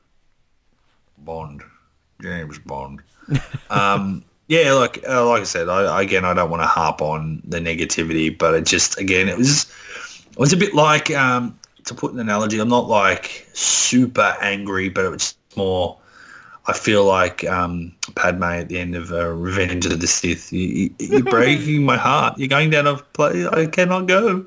And it's a bit like that for Last Jedi. Just sort of, I know Disney don't intend to go out and make a movie that's rubbish and or shits on the other movies, but I feel like it just, I don't know. And I don't know, like, I mean, I feel the other problem, like going back to the whole problem with trying to do a movie every 2 years, I feel like from what I heard and when the negative when the fans started seeing the movie and the negative started coming out, then I think one of the stories that got, whether it was true or got leaked or trying to half defend, was that Ryan, because it was such a really tight timeline, Rian Johnson had to start writing and have a lot of his ideas down and his story ready to go, and The Force Awakens hadn't even premiered in the cinema yet. So there was still that sort of issue with, and that's not right either. Like, that, it shouldn't have happened like that. He should have been able to see the movie, watch it once or twice, or even had the preview screening. JJ goes, all right, you're the next director. Watch this. This is the outline we've got. Now you got 3 years to sort of start writing. Get on your bike and start going. Whereas the timeline's so tight, he's writing as the movie's, coming out. That's probably not ideal either. So which you want to know? You want to know the stupidity of that? If Weird Al fucking Yankovic can get basically 95% of a parody song correct based on internet rumors and everything along those lines, yet Rian Johnson can't have access to a movie that he's writing for the next one. Should have got Weird Al Yankovic to write The Last Jedi. Yeah. It's crazy, isn't it? I think you just shake your head and you go, well, what do you do? I mean, I don't know. Well, see, this is the other thing. Maybe this is my point. I'm maybe trying to defend the creators and whatnot. But if you watch the documentary, and Colin talked about this too in the Attack of the Clones, there's a whole documentary on trying to visually get Yoda right. And that takes a lot of hours and a lot of, trial and error.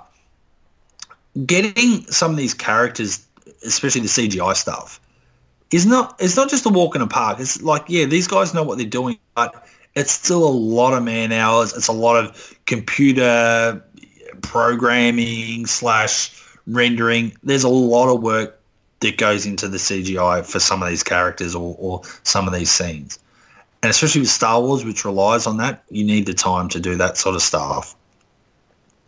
How they just sort of thought they were going to be able to do a lot of that stuff and be fair and give the movie its full attention. I just don't know if Disney really thought about it. And again, they just thought, we're on a winner with this Marvel. We know what we're doing there, so it works. So we can just replicate that across to Star Wars and have multiple projects on the go at once. Whereas going back to like you're saying, the event of Star Wars, honestly, and I know this is not the most efficient way potentially of doing things if you want to churn out movie after movie every year.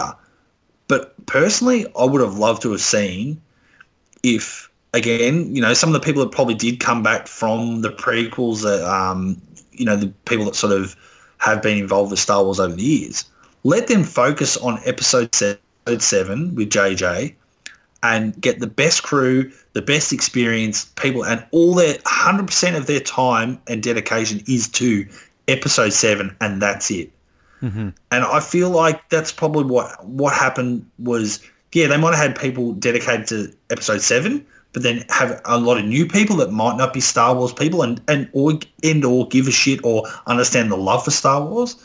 And then, but then you've got to have people that are on Rogue One, starting to do Rogue One, because that's coming out in such a way. So then you may be spreading your workforce of Star Wars people across another movie. But then, hang on, now we've got a pre-production on episode 8, and then you're spreading the load again, or you're getting more Disney people, and no offense to outsiders or maybe people that are qualified, they might not share, it's a job for them. They might not share the same Star Wars passion as a lot of the people that came on board for the prequels that helped George Lucas and do all that visual stuff that was amazing, because they grew up with the original. They loved the original so much, and that inspired them to get into Hollywood or get into visual stuff, whatever it was. A lot of the people, when you watch the documentaries, they got into the prequels and got a job because they love Star Wars so much, and it inspired them to be who they were and whatever. I don't know if that same love was in the Disney camp, and I can't say that categorically whether that's true or not. But I feel like, again, if, say, I know clearly it's more than 100 cast and crew on a movie, but let's just say with easy numbers, like say there's 100 on, each prequel, like 100 like hardcore people, George Lucas people he trusts, people that know how to animate Yoda, people know how to do Watto. All these people come together every couple of years or just work for 9 years and make the best that they can of the movies. But then you get Disney to come across and go, okay, well, we'll get about 75 of those people. We'll give you another 25 newbies. And then, but hang on, 25 of the people that, you've got to go over to do and start doing work on Rogue One. And then, hang on, these 25 have to go over here. And then you're just spreading your Star Wars people too thin across too many projects at once, potentially. Well, I think, yeah. And that could be just totally fan fiction in my head, but I feel like that's another problem they probably did, that they just didn't have enough of the right people in the right places. But I think you're right. And given them the right time, care. Yeah. I think you're very right, because I think kind of everybody gives the credit to what's his name, Kevin Feige, or however you say his name for the MCU. Kind of you've had one, person at the helm since it all started back, 2007, whenever it was that he kind of came on board. And okay, you could argue that person is Kathleen Kennedy, but I'm not going to join the Kathleen Kennedy bashing brigade because I don't think it's as valid as everybody says. But at the same time, she is the person in control.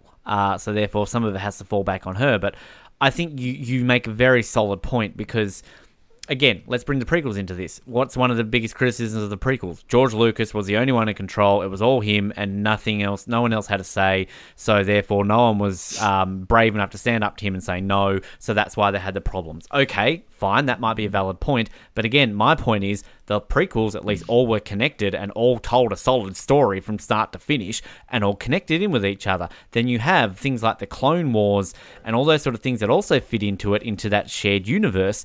But you still, at least, it feels like they're all connected enough that people have been talking.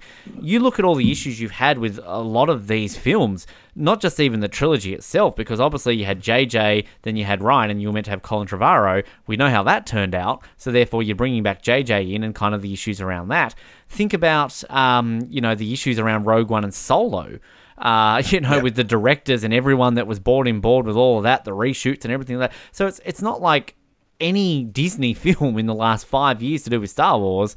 They've all had their issues, maybe with the exception of The Force Awakens, and that was kind of the one that started it all, everything moving forward. So, yeah, I think you hit the nail on the head. There's just not leadership there, and I don't know if that's a Kathleen Kennedy issue, or they're just too busy putting their fingers in too many different pies, that they're thinking too much out of the scope of things, that nothing feels connected, and it's just, that's an issue, particularly when you've got a franchise like Star Wars, and again, why it doesn't work like the MCU seemingly has worked over the last 12 years. Yeah, I agree with you too that going back again, what you said earlier, that, they like to lock in dates and years for particular movies coming out. Now, when Disney bought Star Wars or Lucasfilm, they, like you said, like with the MCU, they did a press release and they had the big thing on the board, and I think it was Bob Iger got up and he's like, oh, these are the dates, and in 2021 and this and this, and we're going to have a TV show, live action, and we're going to have the Star Wars Rebels, and we're going to have this and this. But again, in a perfect world, yeah, that's great, but that's a lot. Like, I know you want to have a map out a plan, and which is also, mind you, a lot of that has never come to fruition because they've had so many issues. But don't lock yourself into stuff, and don't just say this is a plan, in our next 10-year plan for Star Wars. We hope to have, the concluding trilogy of the Skywalker saga. We'd like to do a solo standalone film. We'd like to do this, but don't lock yourself in so much to certain things. Like, until I think that's the other problem. They needed to almost have a creative room where, and again, maybe they did, and maybe fire all those monkeys that are on typewriters that were writing the stories, but with their cigars in their mouth. But surely they need to have a creative room where they come up with some ideas and make sure all the universes kind of interconnect and don't conflict with each other. And then that blows my mind that, like, we're going back right to the start of this podcast, why The Mandalorian was so good and worked.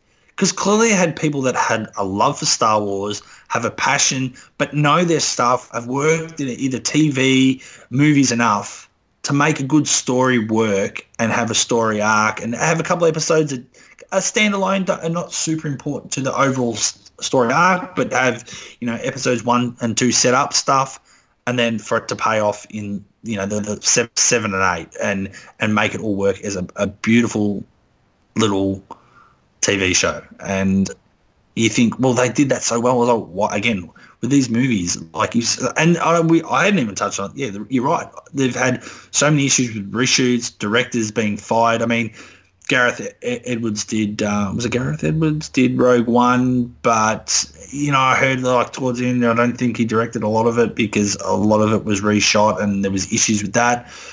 Philip Lord and Chris Miller? I can't forget the guys that did the Lego movie obviously got fired off Solo. Ron Howard had to come in and reshoot almost like 80% of the movie.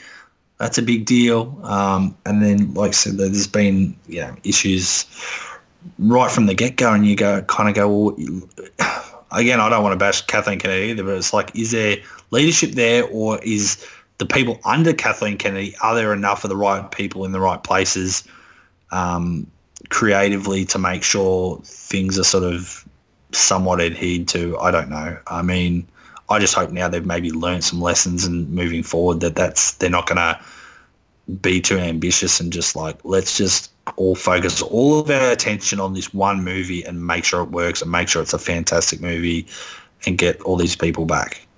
Yeah, no, I agree. And I think that, again, going back to a point I made before, that maybe it is time they all kind of sit down and just have a big meeting about all of this. Because, you know, it's easy to turn around and say, well, at the end of the day, they're all about the money. They want to recoup their $4 billion. I think the moment they bought Star Wars, I mean, they knew they were going to make that money back within 12 to 18 months. It's Star Wars. Again, you're always going to make money on this franchise no matter what. So, I mean, I think $4 billion is cheap to buy Star Wars, let's be honest. Yeah.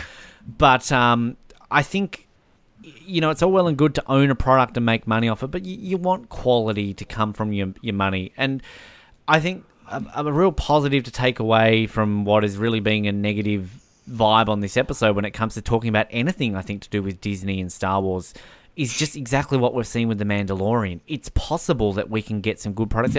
I don't think there's been any dislike for The Mandalorian. I think there's been universal praise for it. And if we can get that moving forward now into this new decade, with whether you're going to be making another trilogy, you know, other TV series, all this sort of stuff. I mean, think about how excited we are now for Obi-Wan. I mean, we all wanted that as a spin-off movie. I think whenever that Disney announced that we're going to do spin-off movies that aren't, you know, episodes, what was one we all wanted straight away? It was Obi-Wan. I mean, that's been rumored now for, you know, over a decade. So I think kind of we're seeing the potential that they can get there, get the right people involved, you know, just work on it a bit longer. I think most fans will not care if it takes another year or two to put out a product, as long as it's good. Like if they had said to me last year, or not just to me, all Star Wars fans, hey Ben, how you doing? It's Kathleen. Oh, good, Kathleen, how you doing? Like Rise of Skywalker is going to be delayed 12 months. We've had a lot of problems, but we want to get this right. There's going to be a bit of initial like, but then you're going to be like, okay, fair enough. Like, I would have been fine with that. I'm sure you would have been fine with that. As long as at the end of the day, we would have gone, okay, well, I'm glad we waited 12 months because they made it, you know, we're happy with it. I having said all this, I mean, I think sometimes, I don't know what you're like personally, but I know I try not to get too excited and have too high expectations, but I think maybe one of the other reasons why I'm definitely down on The Last Jedi was a lot of the reviewer scores were so astronomically high. Like, it just got you so pumped up and you're like, you're so excited. And again, I love Looper, which is Rian Johnson's other big film that people are like, wow, this guy can direct and it's a great time travel story. And you're just like, oh, wow, this is going to be awesome. And then that's the thing. It's like you go in and then you go, what? Like, and that's the thing. I think if you get people's expectations way too high as well, then, you know, they're going to be a world of hurt if it's a lot different to their expectations. So, it's it's one of those things. And another little side note, and it is awesome to listen to you and Colin and go give yourself another plug in listening to your podcast on the prequels, is that I always felt like, and I don't know how true this is or not, but I feel like there's always been this underlying kind of Disney bought Star Wars, but it was kind of almost like this vibe that they kind of like, yeah, but we kind of don't like the prequels. We're not going to reference that as much as we can. Like, we'll try and almost ignore it, as if that's like the ugly stepchild. And like, that's fine. That can be Disney's thing. But it's like, the great irony is that they've kind of made shit films that you kind of like, and they've made the prequels cool. Like, because what are people saying now? People are defending the prequels like they never did before Disney bought them. Exactly, and it's kind of like, well, hang on, you guys shot yourself in the foot, because if that was sort of true, that you kind of go, oh yeah, the original trilogy is iconic and this and that, and the prequels, we'll do better movies than that. Or again, who knows if that's even true? But I just think that's somewhat ironic, like you're saying, that if anyone that was not a defender of the prequels before and kind of like not really high on them, I can always guarantee that a lot of people that don't like these movies are definitely going, yeah, the prequels aren't as bad as these ones. So yeah, no, that's the thing. That's yeah, I'm with you. I definitely think Disney have distanced themselves a lot. I mean, okay, not completely. I mean, you look at Rogue One, You look at kind of bringing back Bal Organa and kind of Mustafar and things like that. There's definitely moments they haven't ignored. But, again, they for one, really have not acknowledged them as much as they could. I mean, you look at The Rise of Skywalker and kind of the ways they could have done it. Okay, great, you're bringing back the voice of Qui-Gon and Mace Windu and those sort of things. But at the end of the day, why don't we get to see them? But, yeah, like, I think the one thing that I definitely will appreciate Disney for doing is inadvertently making the prequels appreciated, because they kind of are now. It's the amount of videos that you will see on YouTube, or there was was it Variety, or was it Empire, or some prominent publication about a couple of months ago basically said the prequels are better than the sequel trilogy, and it caused like big debate amongst the fans. So yeah, whether they've done it deliberately or not, and they've accidentally done it, but they've somehow made the prequels appreciated. And if I can take anything away from Disney and their sequel trilogy, it's, well, thank you for making the prequels appreciated like they should have always been. Exactly. I just want to quickly touch on something else that for me is a little bit of an elephant in the room, and I just want to get your thoughts. Seeing, again, you've spoken 50 hours plus on Star Wars in podcasts, and you and me have obviously talked offline before, and Colin and Noah, passionate. The one thing that disappoints me now with the Star Wars community and or fandom, it's a very passionate group. The one thing that I think with Star Wars now that disappoints me is something I sort of touched on earlier, with attacking especially obviously these sequel movies, attacking the actors or whatever for their portrayal or their characters in the movies, which is just so abhorrent and just ridiculous that you can dislike a character, but why you would have to reach out to that person or that human that is just playing a character in a movie. It's not that. I'm sure that it's not their creative decision that they're the villain or they're a dumb character or whatever. Like, it's just so ridiculous. But there's people that unfortunately in the community do that. And what annoys me, we're all tarred with that same brush in a lot of ways, because I always feel like now that if I ever speak any negative about a Star Wars film and you're sort of in a group and some people that like Star Wars but they're not super passionate like you and me are, they're like, oh, you're one of those, toxic fanboys and all that. It's like, well, I hate that. It's like, what? So I can't not like the movie. Yeah. Or exactly. But as soon as that, you must be one of those people. That's what's wrong with Star Wars now, is you toxic fanboys because, your childhood's ruined now and all this sort of stuff. And I'm like, and just because you're a boy and you hate all the women in the movie. And I hate that, because people, I feel it now that when you say anything negative about Star Wars, there's that perception. I know people sort of hint at it and or think. I know they're thinking that you're that one of those people that is online bashing women, or not physically bashing women, but you know what I mean, sledging the women in the movies, blah blah blah. Hey, I'm all for. I don't care if there's a Star Wars movie that's based around a planet of all women or female characters. I got no issue with that at all. And I did love Rey as a character. I love Princess Leia. I love Padme. There's probably not enough in a lot of the movies, a lot of females, but Rian Johnson and that tried to introduce more. I have no problem with it. And if it is what it is, but write good characters. They were crap women. And this is what annoys me about this whole thing. And probably people are going to hate me now as well. But we live in this politically correct universe where it's all about equality and all that. And I've got no issues with that. It's just people, just because I slam something, it doesn't mean, people try and go, you're bullying someone, or that's discrimination, or you're racist, or whatever it is, or it's just, you're sexist. It's just ridiculous sometimes. People just want to then attack because you don't like something. They have to come up. You have to have this ulterior motive of why you're prejudiced against something. It's so ridiculous.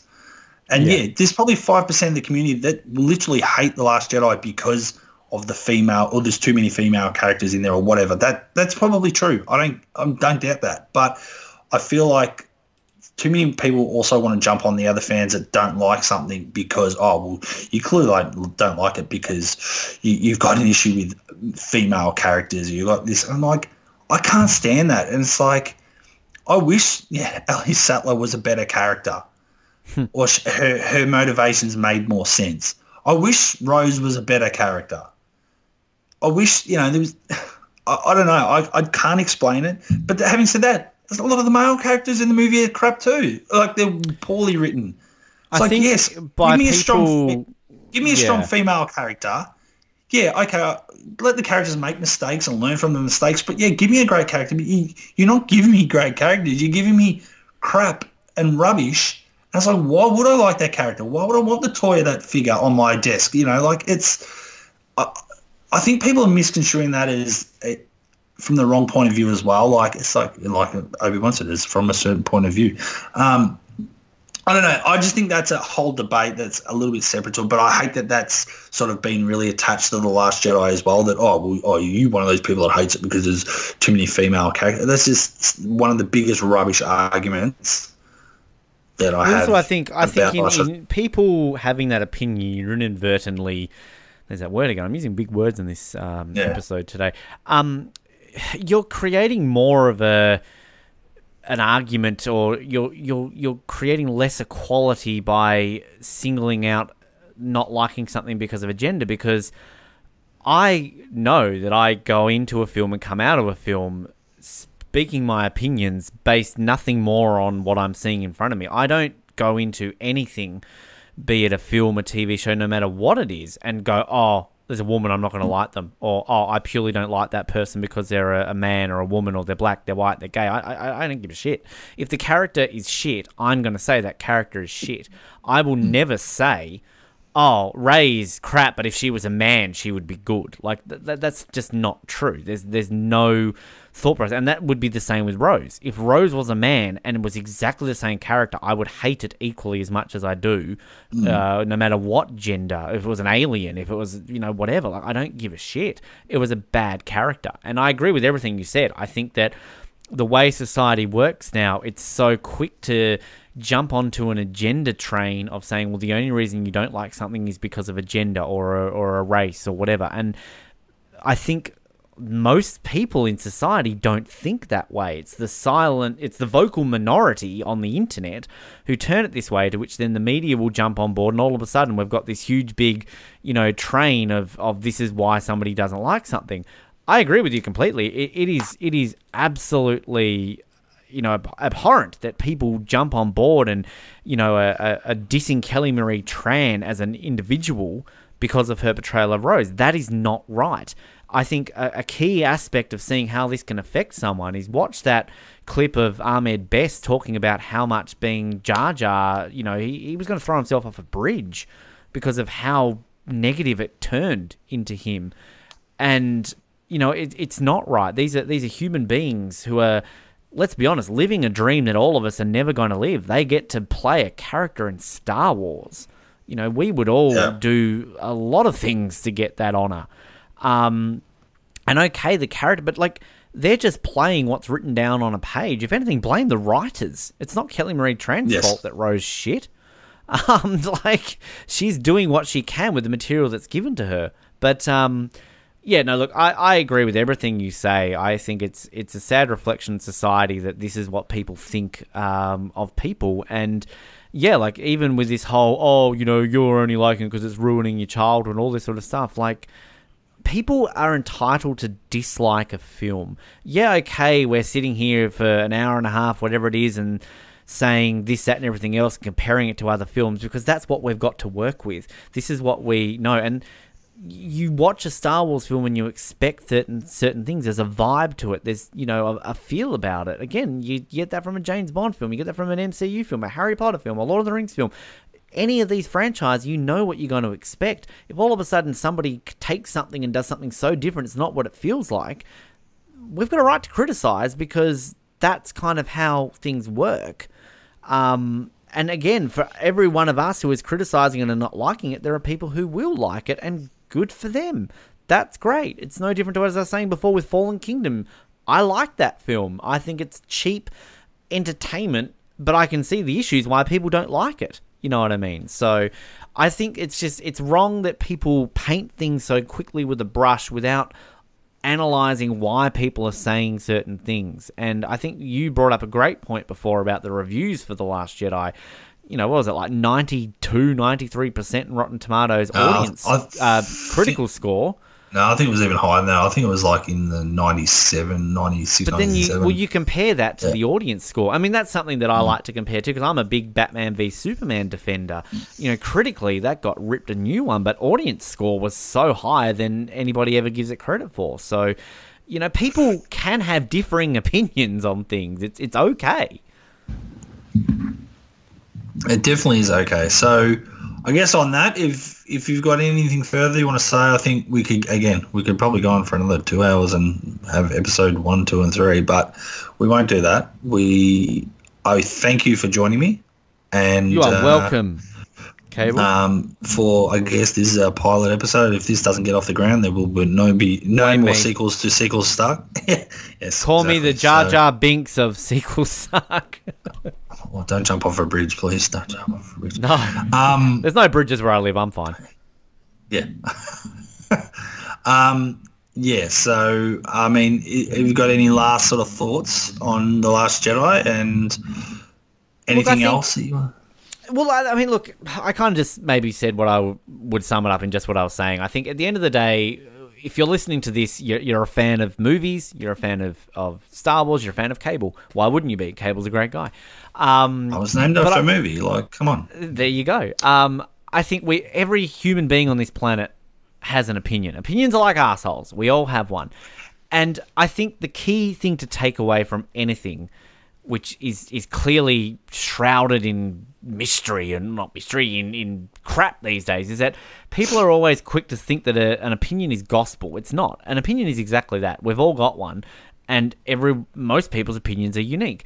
Generally, as humans, we will sway ourselves to an opinion that connects with our opinions. That's why you and I are sitting here talking about this, because we generally agree on the same things and disagree on the same things when it comes to Star Wars and Last Jedi and all that sort of stuff. I don't know how this would have worked. If you're a Last Jedi lover and I'm a Last Jedi hater, we would have had a much different episode. But I think that listen to these things, get an opinion that might be different to you, get it agree with you, watch things differently, and form your own opinions. Think about things yourself, and just remember that at the end of the day, we're all movie fans. We love Star Wars. At the end of the day, we're going to watch them whether they're shit or good, and we're all lucky enough to have something that is brought a lot of joy to the most part for us, and just entertains us, whether it just might be good reasons or bad reasons. Yeah, I'm just hoping in my heart of hearts that Disney have understood, maybe the mistakes of the past. I know they not necessarily are putting it out there that they, maybe they know that there was mistakes made or decisions that were the wrong calls, but hopefully they've realigned themselves, and with the positivity of The Mandalorian, and maybe, again, in hindsight, Jon Favreau's jumped on board. He did Iron Man. He's an actor. He knows his stuff. He's been around Hollywood for a few years, knows how it works.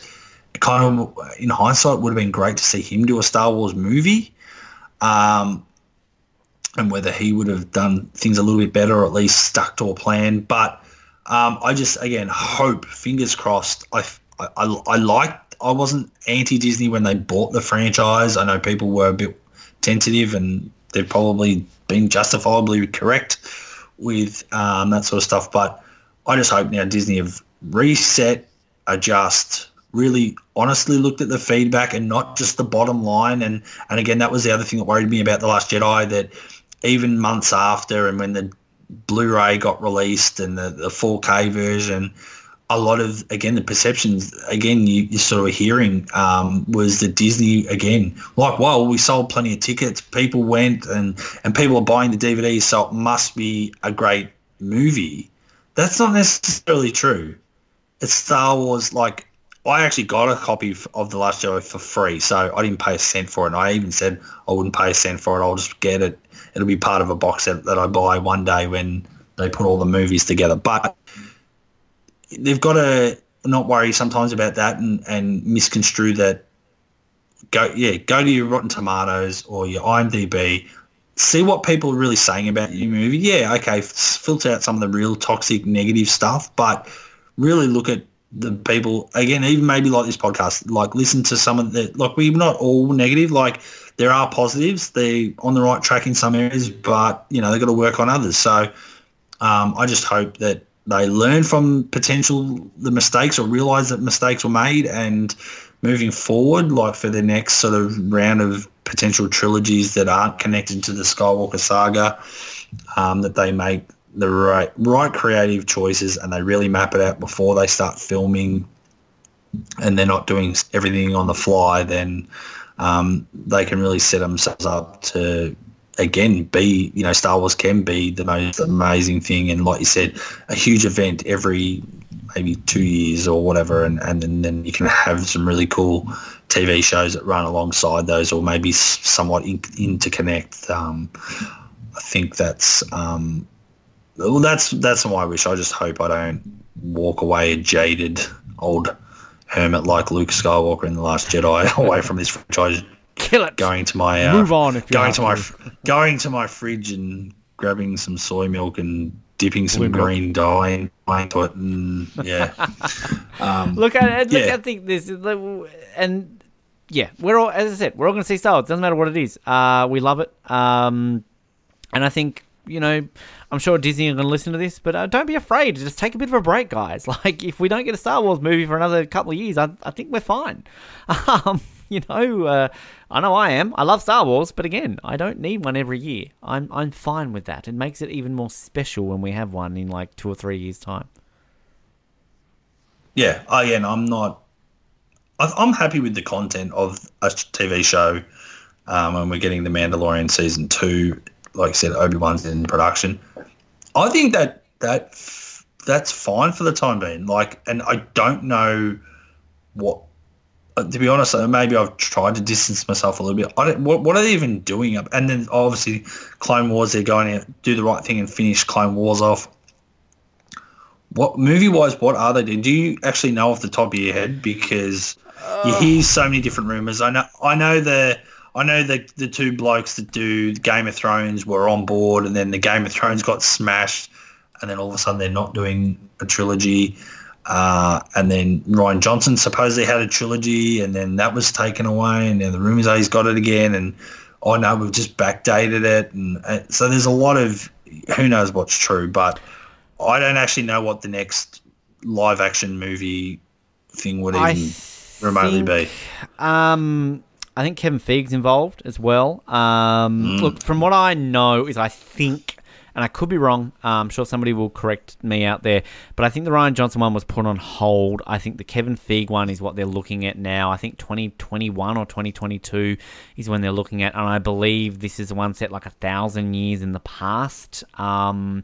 I think they're still looking at doing that, sort of back in the Knights so like Old Republic, yeah. Look, I'm pretty sure that's the one that they keep sort of saying is still on board. And look, I think that would be cool. Like, you've got a completely open-ended spectrum now. Like, just, paint a new brush. You've got whatever you can do. Like, it's think about every single one of the Disney ones that we've had. They've been connected somehow. Whereas The Mandalorian works on its own 2 feet because, okay, we know when it's set.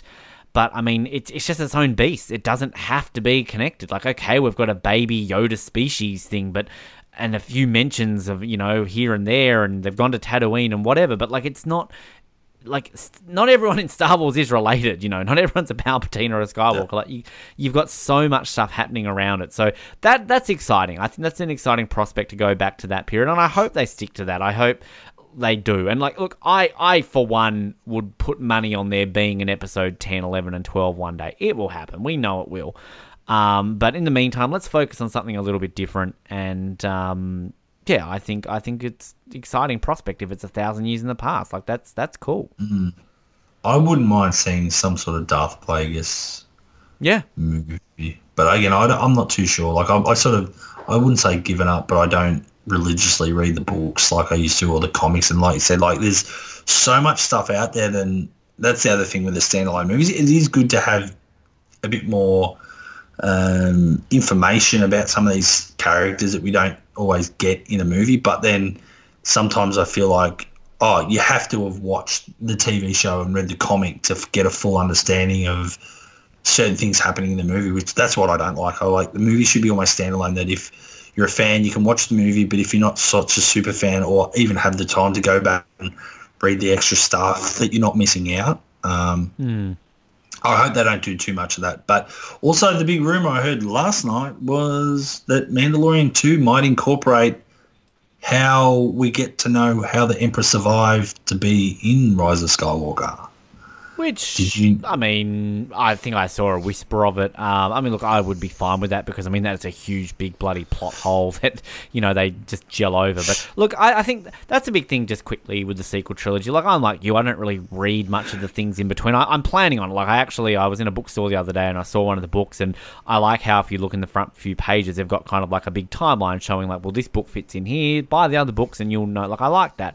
Yeah. So I've always been a bit confused because there's, 30 years between Return of the Jedi and Force Awakens, so I'd love to know more about how we got to where we got in The Force Awakens. So I'd be fine with that if The Mandalorian explored it. Like, again, I like that it's on its own 2 feet, but I also like a callback here and there. Like, I like the fact that we went to Tatooine. I liked the Gungan reference, like, you know, just... Yeah. And I, you know, like, just random little things like that is just... But that's the thing. You don't need to go over the top with your fan service. A mention here or there is fine. So I would be fine with that. I think that would be kind of cool. Well, Ben, I really appreciate you coming to talk Star Wars with me, and in particular The Last Jedi for Sequel Suck. May the Force be with you. Thank you very much, Cable. It's been fun, and if I may just conclude things by saying that I don't like sand. It's coarse and rough and irritating, and it gets everywhere. And when it comes to The Last Jedi, I hate it! I hate all of it! Yes, and I do like Padme in her little white suit that gets ripped as well. So, thank you, George Lucas. Yeah. On that note, farewell. Well, there you have it, fans. That was the first official episode of Sequel Suck, and I hope you enjoyed it. Thanks again to Ben Waterworth for helping me talk Star Wars, in particular The Last Jedi. I hope we weren't too negative, but as we move forward into further podcasts, it definitely will be more positive spin on sequels that, don't get the love they probably deserve.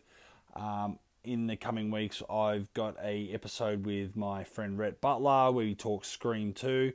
I'm hoping to have Colin Hilding on for Blade 2, the Wesley Snipes film.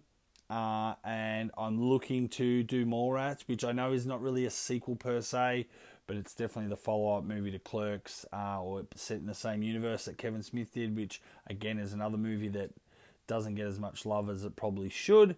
So until then, keep watching those sequels. By definition alone, they're inferior films.